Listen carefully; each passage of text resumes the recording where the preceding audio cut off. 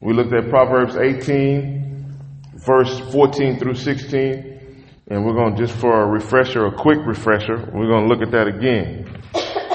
We had some good examples. And we're going to go to the second part about the importance of the training and look at biblical examples of people that were trained. All right, so I feel like this is an information morning. So I may be, I may do some stand-up comedy. I may not. Okay? But it may just be information. In other words, I may be a little funny with my examples. I might not, but I just need you to listen. Sometimes it's information. Okay? Let's look at this first verse. And God, we just thank you now this morning. I thank you, God, for the opportunity to stand before your people and to share information. God, that you've shared with me, that you want to be shared. God, I give you all the credit. I give you all the glory, not my smarts. None of that. This is you. And God, you want to get information across to the people for their strengthening, for their betterment, and for their advancement. And so, God, I just thank you that you speak through me and say what needs to be said this morning in Jesus' name. Amen. Amen. I don't know if that's the microphone sounding like a train, or some effect on it or something like that, but if we can check it out, PB, that would be great. All right. So the Proverbs 18, starting in verse 14, it says, "The spirit of a man will sustain his infirmity, but a wounded spirit who can bear? The heart of the prudent getteth knowledge, and the ear of the wise seeketh knowledge. A man's gift maketh room for him, and bringeth him before great men." All right, a man's gift brings him, makes room for him, and brings him before great men. Ephesians 4:8 says that God gave gifts to men. God gave everybody some kind of a gift. There's something that you can do that God gave to you to help to sustain you. Right? God did that for everybody. Everybody got something. And that gift that he gave to you helps you to share with other people and enhance the lives of other people, improve the lives of other people. And also it provides for you your living. Amen. And so, he gave gifts to everybody. So it says that the spirit of a man, that word spirit, one of the definitions of spirit is also gift. Right? So whatever God gave you that you can do, it says that it will sustain you in tough times, right? A wounded gift, a wounded spirit who can bear. The heart of the prudent getteth knowledge. Remember that for today. It said the heart of the prudent getteth knowledge.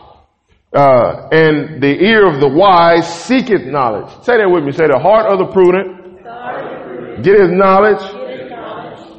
And the ear of the wise seeks after wisdom. Seeks after knowledge. Seeks after knowledge. I'm sorry. A man's gift makes room for him and brings him before great men. We talked about Joseph and Joseph's gift last week. We talked about how he was elevated into the palace because of his gift. Right? We talked about that. We did a long story about Joseph, and I told you the story about all the trouble that he went through and how he wound up in the palace because of his gift. Right? So we also talked about Joseph that the Pharaoh told Joseph, he said he would be number 2. Right? He said, I'll be the only one in front of you. He said, and you'll ride in the second chariot. All right? And so understand something. He didn't make Joseph number 1. He didn't say, hey, you're going to ride in the front. He said, you're going to be number 2. Right? Because Pharaoh knew more about leading and ruling than Joseph did. Right? So Joseph's gifts got him to the palace, but he still needed to be developed in some areas. Right? That's why he was number 2.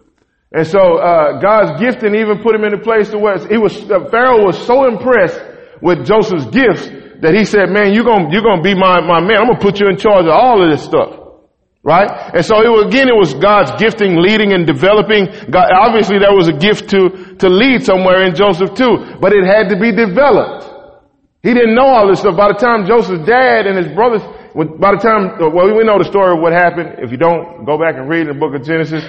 But Joseph's brothers treated him real bad. He wound up ruling in Egypt. Everybody had to come to Egypt to get food because there was no food anywhere.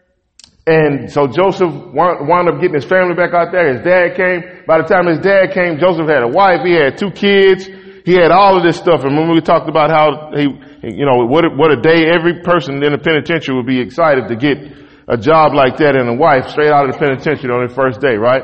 So Joseph comes out. He gets blessed. By the time his dad comes, he got 2 kids. He got a house. He's running all of Egypt. Everything is great. So there was some development that occurred over that course of a period of time. You have a gift, but you still have to be developed, right? You can't just off of your gift go right into a place of ruling. There has to be some training. Has anybody here ever received a prophetic word, a strong prophetic word from God that talks about in your future? You knew it was God that you would be in this place doing this thing, and you said to yourself, I can't see myself. You didn't maybe speak it out for a bad confession, but you just said in your head like, me? I can't see myself. Anybody raise your hand if that happened to you? I got my hand up. Right? I've heard God said some things to me and I'm like, man, that sounds real good, but I don't know how that's going to happen. Right? Well, that's because the you that is receiving the word right now can't do that. That's good. That's why it's for a future time. Because you're supposed to develop over the course of time. And then at a certain point, you will develop into the person that can do that. Right? So there is the gifting. God said, you're going to be that. You're going to do that. But I need to work on you for a little bit, and we're going to get you to the place where you can handle this spoken responsibility. The Bible says David was going to be the king when he was a young kid. Right? Strong prophetic word. Agree? Yeah. Right? But at that time, he wasn't ready to be the king. There had to be some development. Right? So even David's development took place during the time where Saul was chasing after him. Right? He's developing. One of the things that happened was that David was hiding in a cave and Saul came in to relieve himself, to use the bathroom, and David cut off a piece of his robe or whatever, a piece of his garment, and he showed him, he said, look, I could have killed you while you were going to the bathroom, but I didn't. And so he developed in such a way, the Bible says that David came back, and that's where we get the scriptures, touch not my anointed ones to do my prophets any harm. David said I shouldn't have did that. Right? David was kind of a mess. Even after he became king, though. And so, we see, David had a problem with women. Right? David had a problem with women. So what if God wouldn't have worked on David beforehand to the point the way he could get him to lead? He would have been a super mess. Right? That's like you. You think, well, hey, I'm ready to rule and lead, but you're a mess. And if God put you in that place where he promised you he was going to put you, then you would just be a super mess in that place. Right? That's why you have to have that developmental time. Everybody has to I'm not the same person, and Pastor Eli, thank God for Pastor Eli, but he constantly reminds myself and my wife, he said, you're not the same guy. Almost every time I see him, he tells me, man, I can't believe how much you've changed.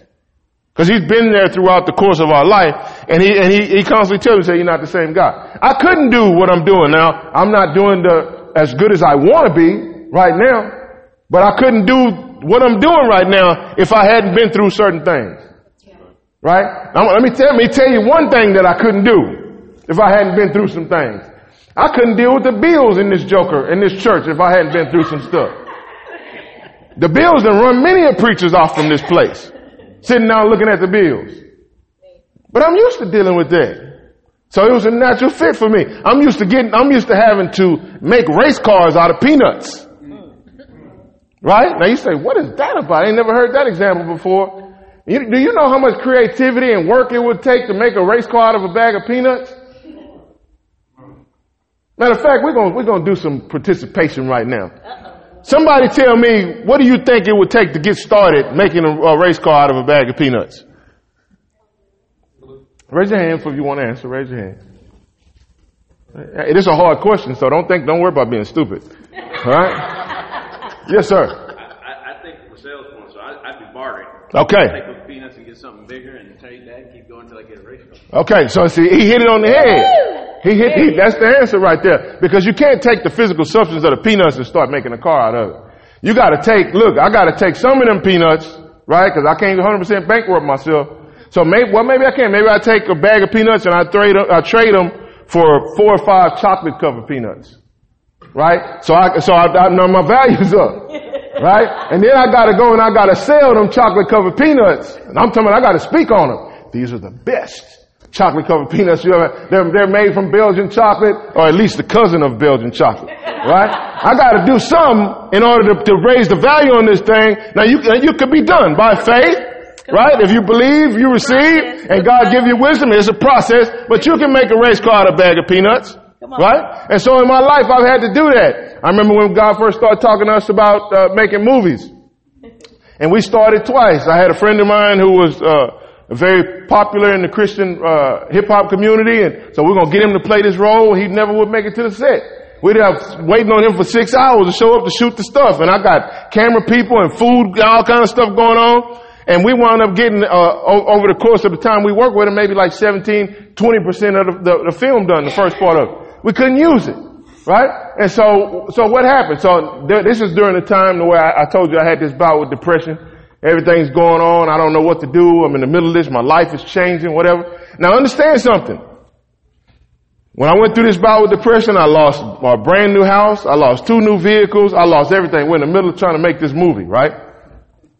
So then, how do I come out of depression? I grow to understand the power of the word during this time. I told a story. Have somebody tell me the name of the book that I read. Who knows? One of my good students that be paying attention. Nobody's good student. Nobody's paying attention. All right. But this book by Mac Hammond I got is called Doorways to Deception. Right? Write that down. I don't know if Mac Hammond's still alive or not, but he rolled with the Copelands or whatever. And so I had that book. Now understand, I had the book for a couple of years on my shelf. All right? What kind of books that could help you got on your shelf that you never cracked open? Right? So I got the books for years on my shelf. I got to pull the book out and read through that book. I don't like to read. Right? That's why I listen to everything. So I read through the book. It took me a couple of weeks to get through there. As I get through the book, I'm up. I'm out of the bed. And here we are. I got the solution to finish making the film. Right? So what we did was, race car out of the peanuts. I took that 20% of the film that I had. I cut a good trailer out of it. Went and had a fundraiser dinner where we had some cheap spaghetti, right? And some wilted lettuce on the salad and watered down tea. Right? And we sat the people in the room. Did we have that fundraiser in the back where we lived at over there? Right? In the little building where we lived at. I told you the place where we had to chase the rats and all that kind of stuff, right? So we had that fundraiser in the back of there. People stood up. I'll give. We raised the rest of the money. Got started on the movie. And such as we did it. I got the film done. Licensed it over in South Africa. Licensed it over in London. Man, I don't know how many DVD copies that we sold. People don't have DVDs anymore or whatever. I got the film done. Right? Up out of the bed, out of depression in 2 weeks, got the film. But if I had never went through depression, I would never know what depression looks like not to go down that road again. Come on. Now it's one thing going through depression at that point. If I go through depression right now, it's a whole different thing. Because I got too many people I'm responsible for, right? So I go through all of that. I go through this experience of making film. Nobody had ever made films before. This is before T.D. Jakes started making movies, right? Around the same time. I don't got no example of somebody making evangelistic movies. So we make this movie, and I'm going to do it like this. I remember the first scene that we saw. The guy edited the first scene together, and I said, this is our movie? Wow! This looks incredible. It looks real, right? I just jumped out there and did it because I felt like that's what God told me to do. And when I saw that first scene, I said, man, this is like a real movie. I was shocked as anyone, right? But we put together everything. After we finished the movie, we started going to the distributors. They said, you did this for a first movie? I said, yeah. They said, you guys were really ambitious. You know, you did a whole lot of stuff. I had maybe $400,000 worth of cars in that movie. I had boats in that movie. I had guys shooting jet ski shootouts in that movie. I had $1 million homes in that movie. I had restaurants. I had all kind of stuff inside because we didn't know we shouldn't have pushed it to that end. We didn't know we should have did something like a courtroom drama. Courtroom drama is you got like one location. We didn't know we should have did that, right? But we got it done. So I went through that whole process. I went out to California, learning about distribution, learned how to work with actors. My wife learned how to do makeup. And guess what? After we went through that first experience, that movie took us about 2 years to get done complete. The second movie, we did it in 6 months. Why is that? Because development had taken place. Right? I went through some hard learning and then now I'm ready. That's some of the things that you went through in your life that you hated going through it. They are to prepare you for the big thing that you're coming up on. You think that at the time the thing you're going through is a big thing, but it's not a big thing. But if God don't let you think it's a big thing, you won't never prepare for it and be ready for the big thing. Hallelujah. So really what you've done is you've blown it in the developmental stages. What you've done really has been in class. The big thing is still yet to come. Come on. Amen. Right? So you may think, some of you may be in here feeling depressed right now because you feel like I lost this and this didn't go the way it was supposed to go and all these different things. But that wasn't the big thing. Come on. Come on. It was the thing to get you ready for the big thing. Yeah. Yeah. Amen? Because you have to develop. There's nobody in the Bible who didn't have to go through development.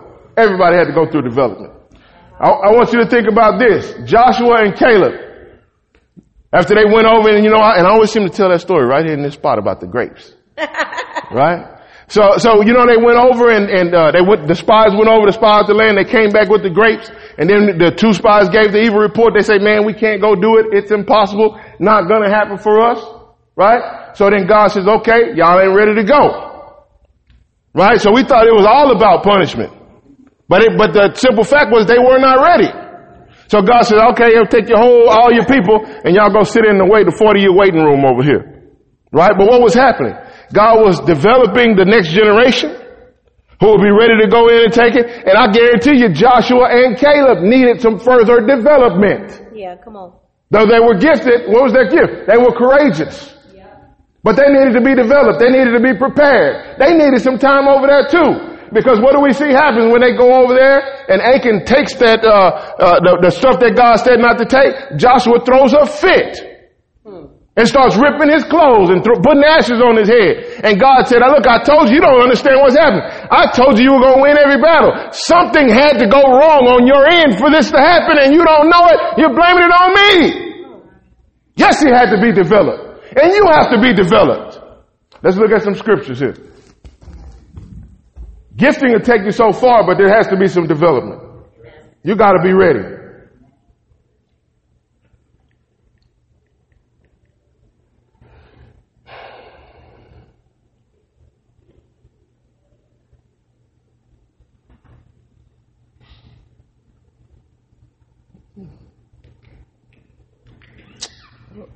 Let's look at,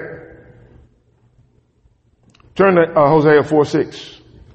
Hosea 4:6.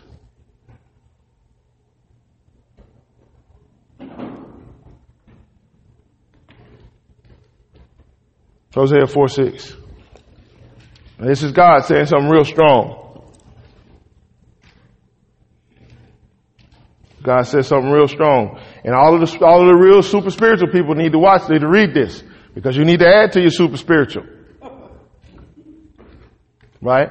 That's why people in church be super spiritual about something for a long time, won't never get it done, and then somebody else with some skill come in and make that thing happen real quick. Boom, boom, boom, boom. Because they go together. If you read in the book of Genesis, when they were building the temple for God, who did they go find? Did they go find the shade tree workers? No.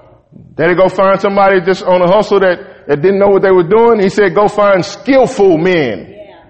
This is God. You think God would just say, well, Johnny, he ain't really doing nothing. He needs some work. Let's put him on the temple project because it's the church after all. Now, God said, go find skillful people. The work of building the temple was very detailed. Right? So watch this. Here we go. Hosea 4:6. My people are destroyed for a lack of knowledge. Amen. Now God says, he didn't say people out in the streets, people, other folks. He said, my people. My people. Right? We would think that under God's covering, that we all good and we can accomplish, we can do anything under God's umbrella. But God says, listen, my people, the folks under my umbrella, under my power, the thing that destroys them is what they don't know. Now watch he goes again. He says something else. He says, my people are destroyed for a lack of knowledge. He says, because thou hast rejected knowledge, I will also reject thee. God! He said, you don't want to know, I can't use you. You don't want to grow, I can't use you.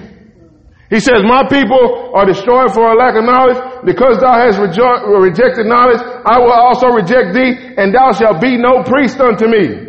Seeing that thou hast forgotten the law of thy God, I will also forget thy children. So the children are also affected by the lack of appreciation for knowledge. The people are affected and the children are affected because they don't want to know nothing. Remember that time the Bible says that God spoke and it sounded like thunderings and they got so scared they told Moses, they said, we don't want to know. You go talk to God. We don't want to hear. Remember that? I'm going to tell you something. Have you ever met church folks like that? We just don't want to know. We don't want to know. We don't want to learn about anything. God's going to handle it all. Oh, yeah, he is. But he's going to handle some things through you. You need to know something. Right? When we got ready when we're building out, all of the build out on the restaurant. Right? I walk around scratching my head for months trying to figure out how we're going to get those vent hoods put in there. You know what I mean? And we had one of them, two of them. I'm sitting in the gym against the wall. I constantly walk by and look at that thing. God. When it was delivered. Yeah. That's all I could do was look at it. How would I didn't know it? I just look at it. Because I didn't know what to do with it. I don't know how to hang that up. Not a clue. And so then the guy comes over at the right time. Let me show you how God works. I had found this one guy. He contacted me. I was looking for some vent hoods on OfferUp or something like that. And I found the guy. He called me back. His schedule wasn't working. Schedule wasn't working. Schedule wasn't working. Schedule wasn't working. Schedule wasn't working. So I got all these people coming and telling me. One guy come over and says it's going to cost you $24,000 to get this stuff put in. Another guy comes and says it's going to cost you $28,000 to put this stuff in. Well, this guy here, you know how much he wound up putting the stuff in? The guy that I was talking to at first that contacted me off of OfferUp, this is God working. The dude called me back. He put the stuff in for $7,000. Right? So God gonna do his part. But you know what? God had to use somebody who knew what they were doing. Because I could have got the men from the church. You know, Brother Cooper, a skillful leader at getting stuff. We got the men and we put this big, that thing looks small up there. That thing is heavy and huge. Right? We had scaffolds and cranes and hoists. We did all kind of stuff to get that stuff put up there.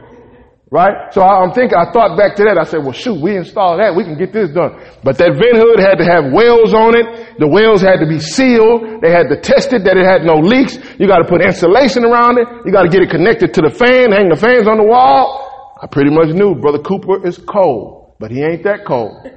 Right? Nobody here is that cold. Right? We can usually get it done. We wasn't doing that one. Right? Now we did some stuff over there. We did a lot of stuff over there, but we wasn't doing that. We had to get somebody who knew how to do that. Right? I remember when we first started with the opening restaurant, 6 or 8 months before we opened the restaurant, we had an event outside and, Pastor Driver from Repair the Breach, he had to cook the chicken. I didn't know how to cook chicken 6 or 8 months before we opened up the restaurant. I couldn't cook barbecue.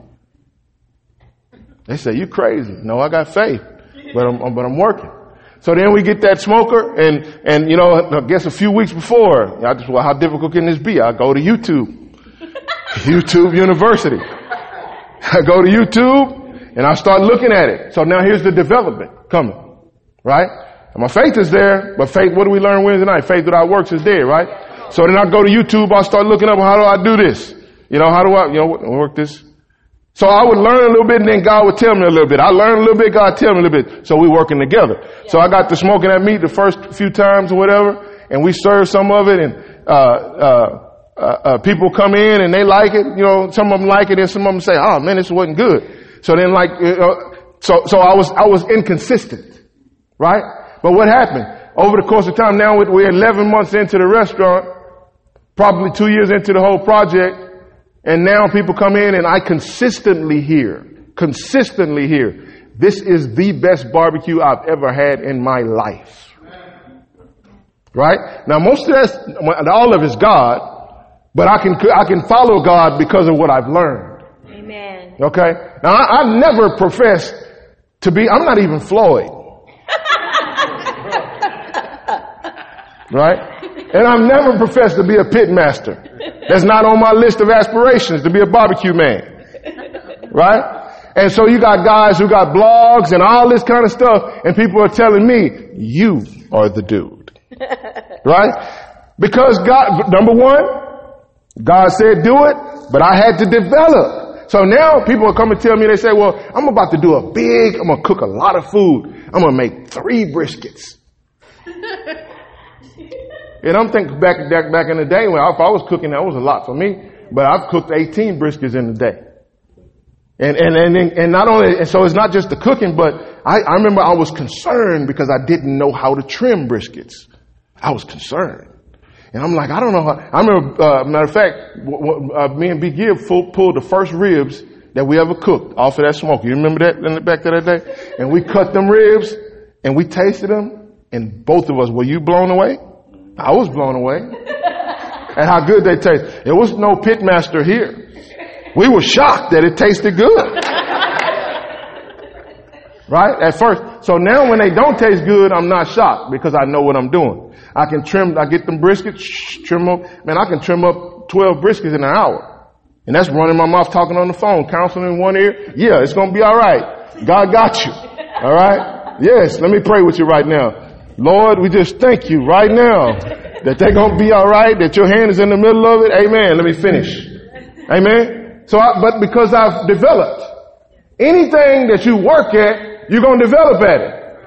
Right? You have to learn. Another lesson. I have to tell you these stories because this has been my biggest challenge. Right? All at one time.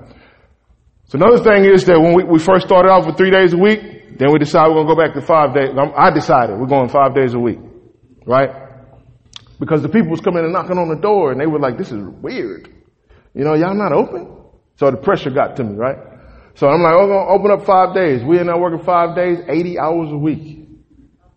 Right? Couldn't last for so long. I tried to hire a couple people. I thought I had a guy for 3 days that could do everything that I did. 3 days. And he didn't work out. Right? So then I got to go back. But I learned, hey, you can only do what you can do with the people that you got. Right? So that gave me a greater respect. All of these things are causing me to develop, and with the knowledge and the information I'm getting, I can take it and put it into other areas. So I've learned so much stuff about doing promotion and how Facebook promotion works and social media promotion works that I am going to implement it over on this side. Right? But had I not done that, there's a whole lot of things that I couldn't do over here. There are things that you've done at your job. You may hate your job. You may hate your boss. But there are things that you've learned at your job that you would only learn at that place. You wasn't going to get it nowhere else. And so what you have to do is you have to appreciate all learning that you get. Because you can take it and apply it in another area. You're telling God, I want to be over here. And I want to do this. And God say, you don't know how to do that. Remember what I said when Solomon came and asked God, when Solomon came and he asked the Lord, well, understand something, Solomon was about to be the king of all of Israel.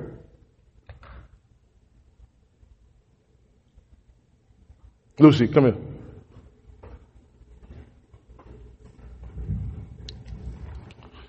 Now imagine this. Now Lucy's a smart guy, he's a businessman, right? But let's just say that, anybody ever seen that TV show, Designated Survivor? Oh, yeah. Right? Okay. Designated Survivor. So Designated Survivor, this guy was low down the pole in politics in line for the White House, but they had a tragedy and all of the leaders got killed. They had to make him the president. So let's just say we have a situation where stuff go real south and they have to bring Lucy to the White House to be the president of the United States. Are you ready? No, he's not ready. He's not ready. That's not a bad confession. That's just simply a fact. Okay? So if Luciano does not pray and ask God I need real quick. I need some people around me. I need to know something. Quick development got to happen. He needs a miracle. Right? You got to have insight and information from God because what? You got to deal with all of these other countries and just the people in the White House and the ones, no matter what, if he's going to be Democrat, you got to deal with the Republicans trying to get you. Republicans got to deal with the Democrats. All of the stuff that you got to deal with being the president, just even, before you start dealing with war and all that kind of stuff. Man, it's a hard job. Right? And have you ever thought about politics? Never thought about politics in his life. So he needs some information. He needs some wisdom. Right? Thank you. So Solomon was going to be the king of Israel. He couldn't do it without some wisdom. He couldn't do it without knowledge. That's why God was that's why God was so excited. He was like, thank you, I got the right guy. Understands he can't do it because he don't know what he's doing.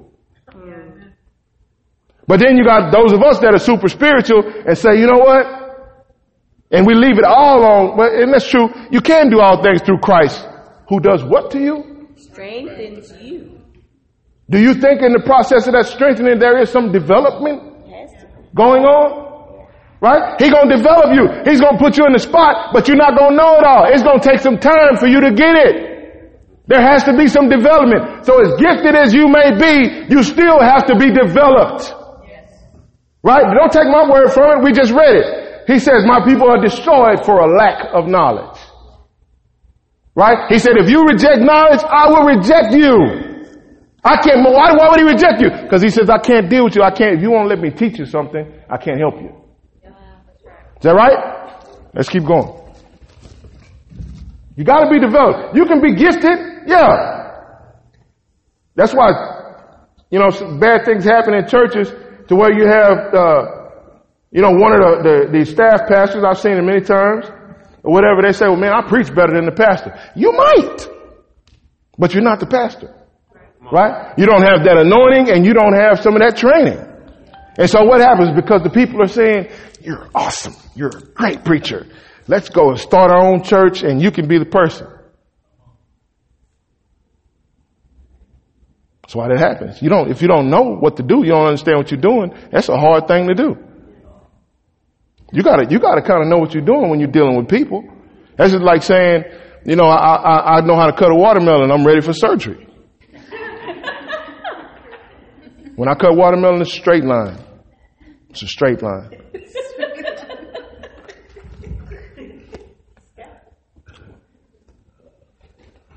Let's go now to Proverbs 4:3-7.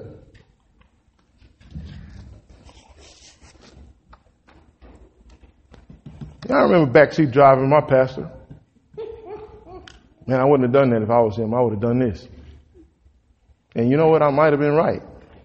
But I wasn't sitting in the seat and I didn't have all the pressure. I wasn't the one having to deal with the traffic.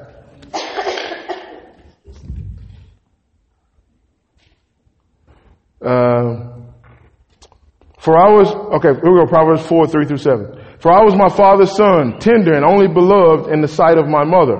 He taught me also and said unto me, let thine heart retain my words, keep my commandments and live. Get wisdom, get understanding, forget it not, neither decline from the words of my mouth. Forsake her not, and she shall preserve thee.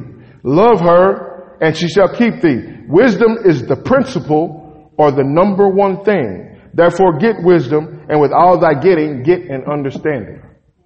Right? Let's do it again. He taught me also and said unto me, let thine heart retain my words, keep my commandments and live. Get wisdom and understanding, forget it not, neither decline thine ear from the words of my mouth. Forsake her not, and she shall preserve thee. Love her, and she shall keep thee. Wisdom is the principal thing. Therefore get wisdom, with all thy getting, get an understanding. This is God, Pentecostal people.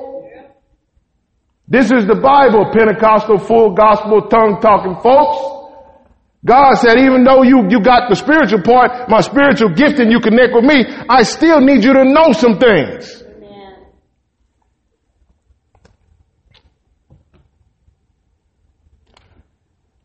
Let's go now to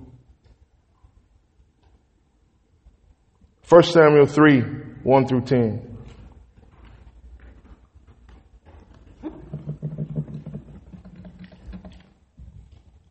And just hold your place there. Just hold your place there.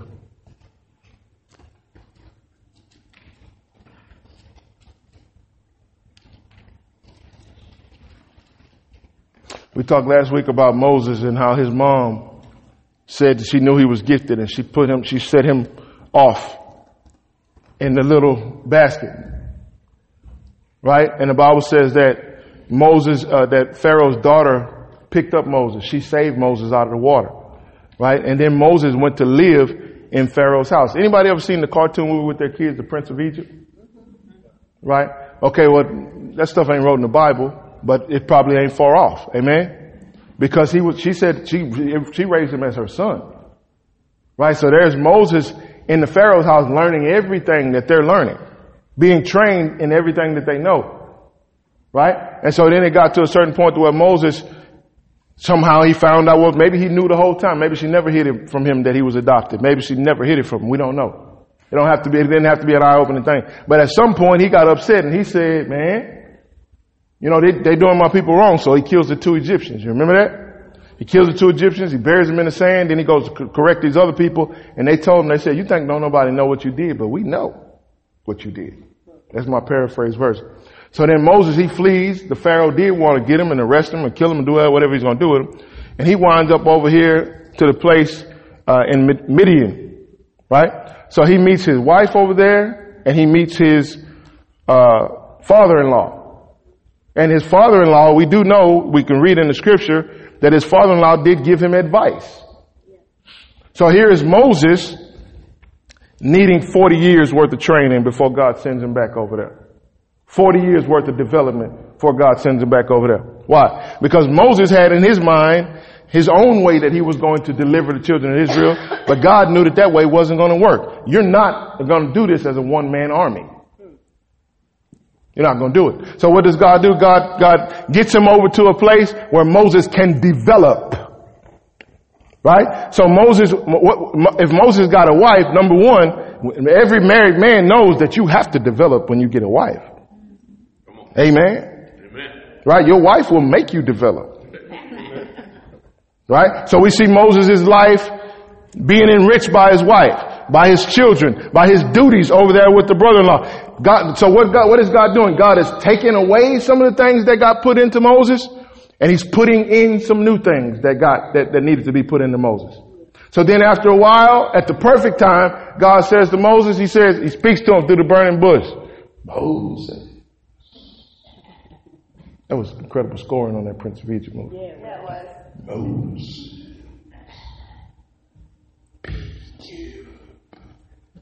At the perfect time, right? After the development, he says, look, we're going back now. Right? So what does Moses do? Moses has spent this time, listen, if we don't know anything more than what his father-in-law told him, he said, you can't do all this by yourself. You need to split these people up. And we didn't find that out till later. If we can surmise that his father-in-law was a wise man. His father-in-law had a house. His father-in-law had business. He was a wise man, and Moses had spent time around him. So Moses gets to the point where he's developed, but he wasn't perfect, was it? This is one thing I want to add. Some people will think that God wants them to get to the place of perfection before he can use you. You're never going to be perfect. David never got to be perfect. Moses was never perfect. Peter was never perfect. The disciples were never perfect.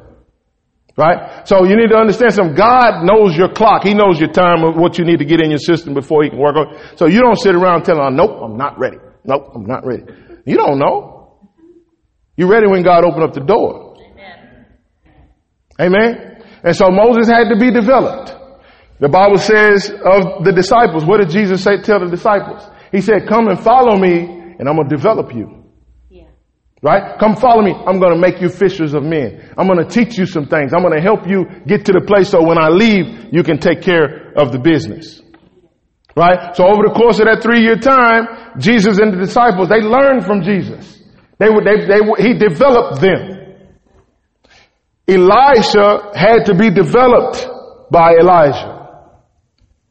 He spent time around Elijah, understanding how Elijah dealt with kings, how Elijah dealt with situations. So the first time Elijah meets Elisha, he's telling him, man, come on, let's go do the work. And he's like, I got to go do stuff with my parents and all this kind of stuff. Right? So that he needed to have some development. But by the time that Elijah is carried away, the Bible says that Elisha's there and Elijah's telling him, he says, I'll never leave your side. Right? So that was that we can see the bond in that relationship. I'll never leave your side. I'm going to be there. And he says, I want a double portion of your anointing. He said, well, if you're with me, when I leave, then you'll get it. And so we see that right before Elijah gets taken away by the chariot, he grabs it. Let me borrow that. What? This.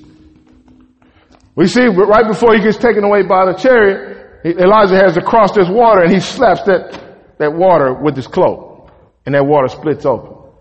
Right, that's cool. I'd like to be able to do that in one of my jackets. Right? So he hit that water and the water split open. They go across on the other side. Then God sends not a limo for Elijah. It would have been nicer to get a limo. He sent a fiery chariot. Can you imagine being at that Uber stop, waiting on that ride God sent, and you just standing there with your man like, God sent me a ride. And that thing just all of a sudden, it had to be some thunder come with it. Whatever, I imagine God told his DJ, we're going to play the whole soundtrack. I want this to make an entrance. Play this song, that thing come down, fire come down, scoop up Elijah. Elijah's riding out, Elisha's standing right there. Elijah's going up in the fire chariot, and Elisha's like, whoa, man. And all of a sudden, Elijah just drops that thing. Right? See, I told you that's why y'all don't get excited about your Bible, because your imagination, you don't let your imagination work. You got to watch the movie while you read. Right? So he gets it, and then what does he do? Boom. And goes back across. Right? So all this time he spent with Elijah being developed, now he's in position to be able to take over. That's good. Right? Everybody has to be developed. There are things that you have to come to learn and to know. You remember the time, I could read all of this stuff, but I don't got time. You remember the time when Samuel went to go and be raised by Eli, the priest. Right? Now we know Eli didn't do such a good job with his own kids. Right? His two boys, it said that they was players, church players. Right? It says they were dating the girls in the temple and they were stealing too much of the sacrifice. Them boys was bad. You talking about some preacher kids gone wrong. Them boys was bad, right? So he didn't do a great job with his own kids, but he left Samuel there. Samuel was there with him. And so we know that there was some training that happened. Let me tell you something. You may find yourself in a place being trained by somebody who has some moral issues, who has other leadership problems. That does not mean that there aren't some good things that you can learn from them. That's right. All right? So let's look at an example. Look at an example. So Samuel's there and he hears a voice call his name, Samuel. So he gets up and he goes over there and he thinks it's Eli. And he goes to Eli 2 times, and after the 3rd time Eli says, boy, he said, that's not me. You're not hearing things. The next time, say, Lord, here am I. That's the voice. That's because the Bible says that Samuel had not learned to hear the voice of God yet. That's what the scripture says. He hadn't learned. So that tells us that there is a process of learning to hear God. There is some development that has to happen. That's why you don't just let anybody come into church and start prophesying. I don't know you. We don't know where you're developing. We don't know where you are with Christ. And you come in here telling us all this stuff. We don't know you like that. So here he is. The Bible says that he hadn't learned to hear the voice of God. So then Eli told him what was going on. Samuel didn't have a clue what was happening. He just kept getting up thinking it was Eli calling him. But Eli had to give instruction. Right? So all of the time he spent with Eli, he did learn some things from Eli in order to be able to take the next steps. And the crazy part about it was that God came and told Samuel that he was fixing to get rid of Eli. He said, Eli, I got to run him out of here. They ain't never done right. His kids is bad. They all got to go. Right? I gave him a chance, but they got to go. Right? So there's always development that God is doing. I want to read something now. Talking about Elisha and Elijah. What'd I tell y'all to go? We just talked about that. You don't have to go over that no more. All right, now turn to 2 Kings 5:20. This is one of my favorite stories, and I actually learned this from my first pastor. 2 Kings 5:20.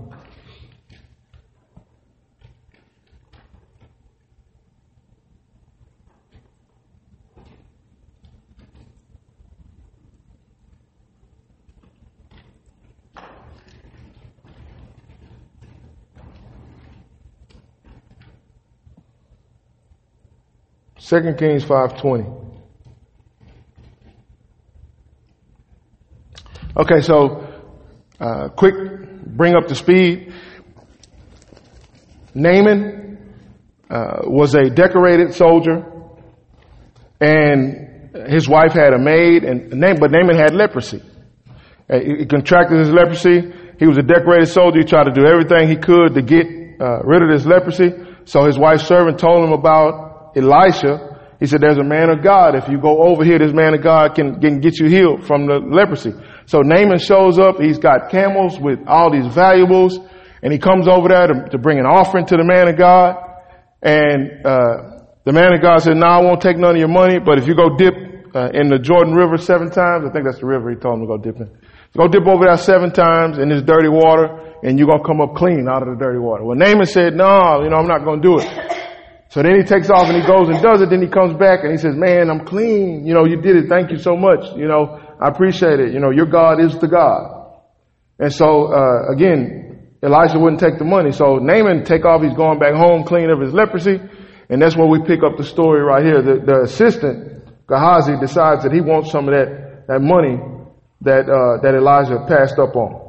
But Gehazi, the servant, starting in verse 20, 2 Kings 5:20. So Gehazi followed after Naaman. When Naaman saw one running after him, he lighted down off his chariot to meet and said, is it well? And he said, all is well. My master sent me to say, there have just come to me from the hill country of Ephraim 2 young men of the sons of the prophets, and I pray you that you give me a talent of silver and 2 changes of garments. Now this is very important. Remember what he asked for. He said, I want some money and I want some clothes. Right? He said, a talent of silver and 2 changes of garments. And Naaman said, be pleased and take 2 talents. And he urged him, and he bound 2 talents of silver in 2 bags and 2 changes of garments and laid them upon the 2 of his servants, and they bore them before Gehazi. When he came to the hill, he took them from their hands and put them in the house, and he sent the men away, and they left. He went and stood before his master Elisha, and Elisha said, where have you been, Gehazi? And Gehazi said, your servant went nowhere. So he starts to lie. He's a liar, and he's about that money, and he's about them clothes. Right? He likes to dress nice. That's all I'm going to say about that. Right? So he says, Elisha said unto him, did not my spirit go with you when the man turned from his chariot to meet you? Was it time to accept money and garments and olive orchards and vineyards, sheep and oxen and men servants and maid servants? Therefore the leprosy of Naaman shall cleave to you and your offspring forever. And Gehazi went from his presence a leper white as snow. So Gehazi goes, and the man of God says, it ain't time to get this money right now. It's not time. We're not supposed to receive this offer. We're not supposed to have this money. That's not what it's about. So Naaman has a wrong relationship with money. Right? He's greedy. Not Naaman, Gehazi. Gehazi's greedy. Gehazi had to be developed. Now let's go to 2 Kings chapter 8. No. Let's go to 2 Kings 7:3. 2 Kings 7:3. Talking about development. 2 Kings 7:3.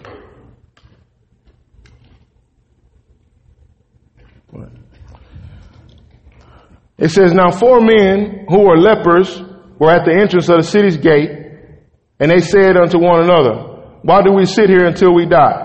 So understand that the lepers, man, because this stuff was catchy and so bad, they would keep them boys at a distance. There's certain places they couldn't go. You're going to stay over here. Y'all stay outside of the city. You come through, you got to be yelling unclean and all this kind of stuff. So they were out there, these 4 leprous guys. Verse 4, if we say we will enter the city, then the famine is in the city, and we shall die there. If we sit still here, we die also. So now come and let us go over to the army of the Syrians. If they will spare us alive, we shall live, and if they kill us, we shall but die. So he said, either way it goes, we're going to die. We're going to die of hunger, or we're going to go over there and ask them for some food, and they give us some, or they're going to kill us either way. Right?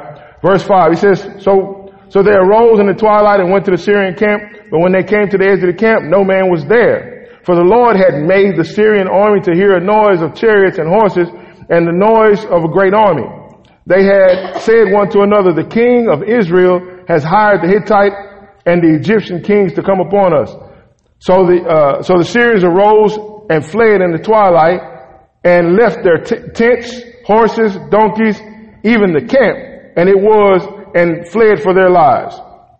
Verse 8. And when these lepers came to the edge of the camp, they went into one of the tents and they ate and they drank and they carried away silver and gold and clothing and went and hid them in the darkness. Then they entered another tent and carried therefrom also and went and hid it. Verse 9. Then they said to one another, we are not doing right. This is a day of glad, good news, and we are silent and do not speak up. If we wait until the daylight, some punishment will come upon us for not reporting it at once. So now, come and let us go and tell the king's household. So they called the gatekeepers of the city and told them, we came to the camp of the Syrians, and behold, there was neither sight nor sound of a man there, only horses and donkeys tied, and the tents as they were. So here, remember what I said about Gehazi, what we just read in the story about Elijah. Gehazi went and pursued, and the Bible says specifically that Gehazi wanted gold, silver, and clothes. Yeah. Right? So he comes back to Elijah, and Elijah tells him, he says, for the wrong that you have done, you're going to get the leprosy.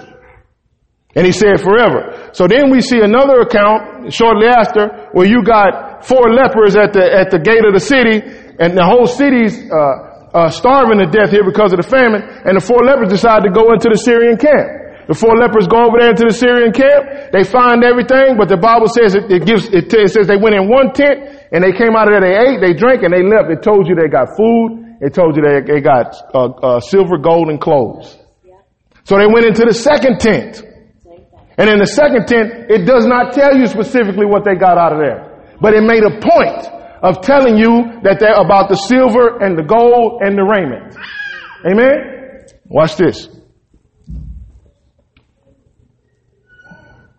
Almost done. No, we're not going to 11. Let's go now to 2 Kings 8, 1 and 2. 2 Kings 8, and actually we're going to go 1 through 6. 2 Kings 8, 1 through 6.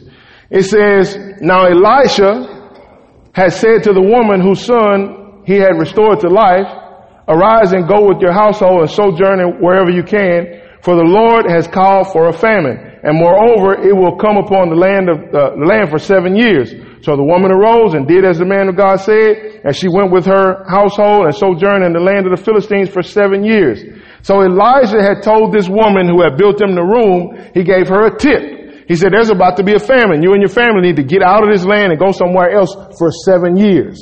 Elijah told this woman that, right? So then, in verse 3, it says, at the end of the 7 years, the woman returned from the land of the Philistines, and she went up to appeal to the king for her house and her land. And the king talked with Gehazi. So remember that Gehazi had got leprosy. You remember that? It said he got leprosy forever. So Gehazi gets leprosy, and all of a sudden here's a leprous Gehazi standing there talking to the king.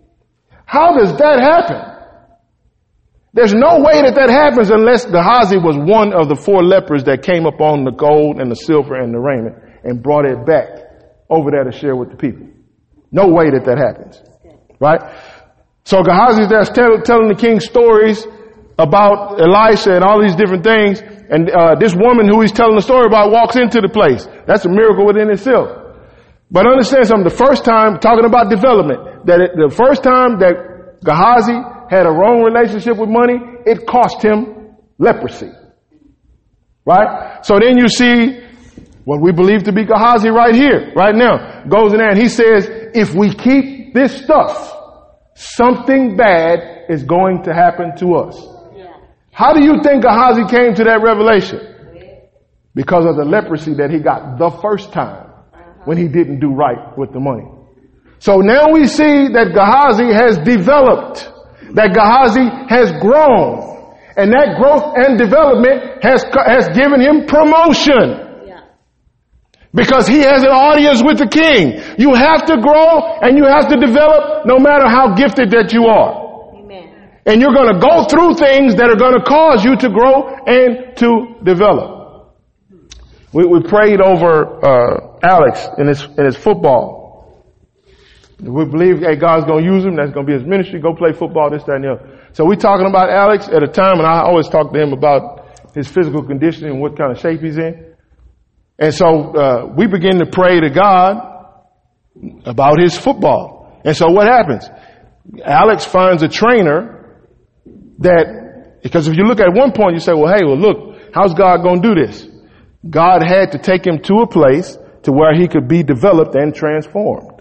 Amen. Before he could function in that what God said was going to happen.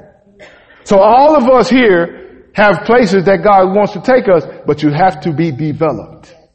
Nobody escapes development.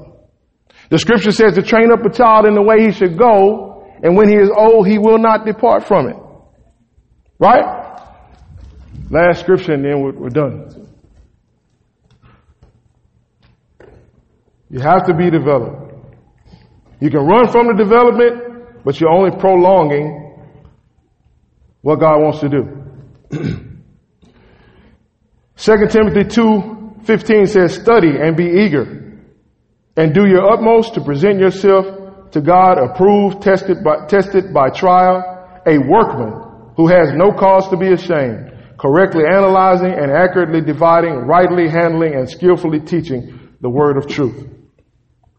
Let's go back a couple of words here. He says, tested by trial. Study and be eager to do your utmost to present yourself to God approved, tested by trial. That means developed. Even in the teaching of the word, there needs to be some development. You're not just going to come out and know everything and all of this. No, you have to be developed in everything. Everybody has to grow and everybody has to develop, no matter how gifted you are. Amen? Okay, y'all stand up. We've been long. Y'all sleepy already.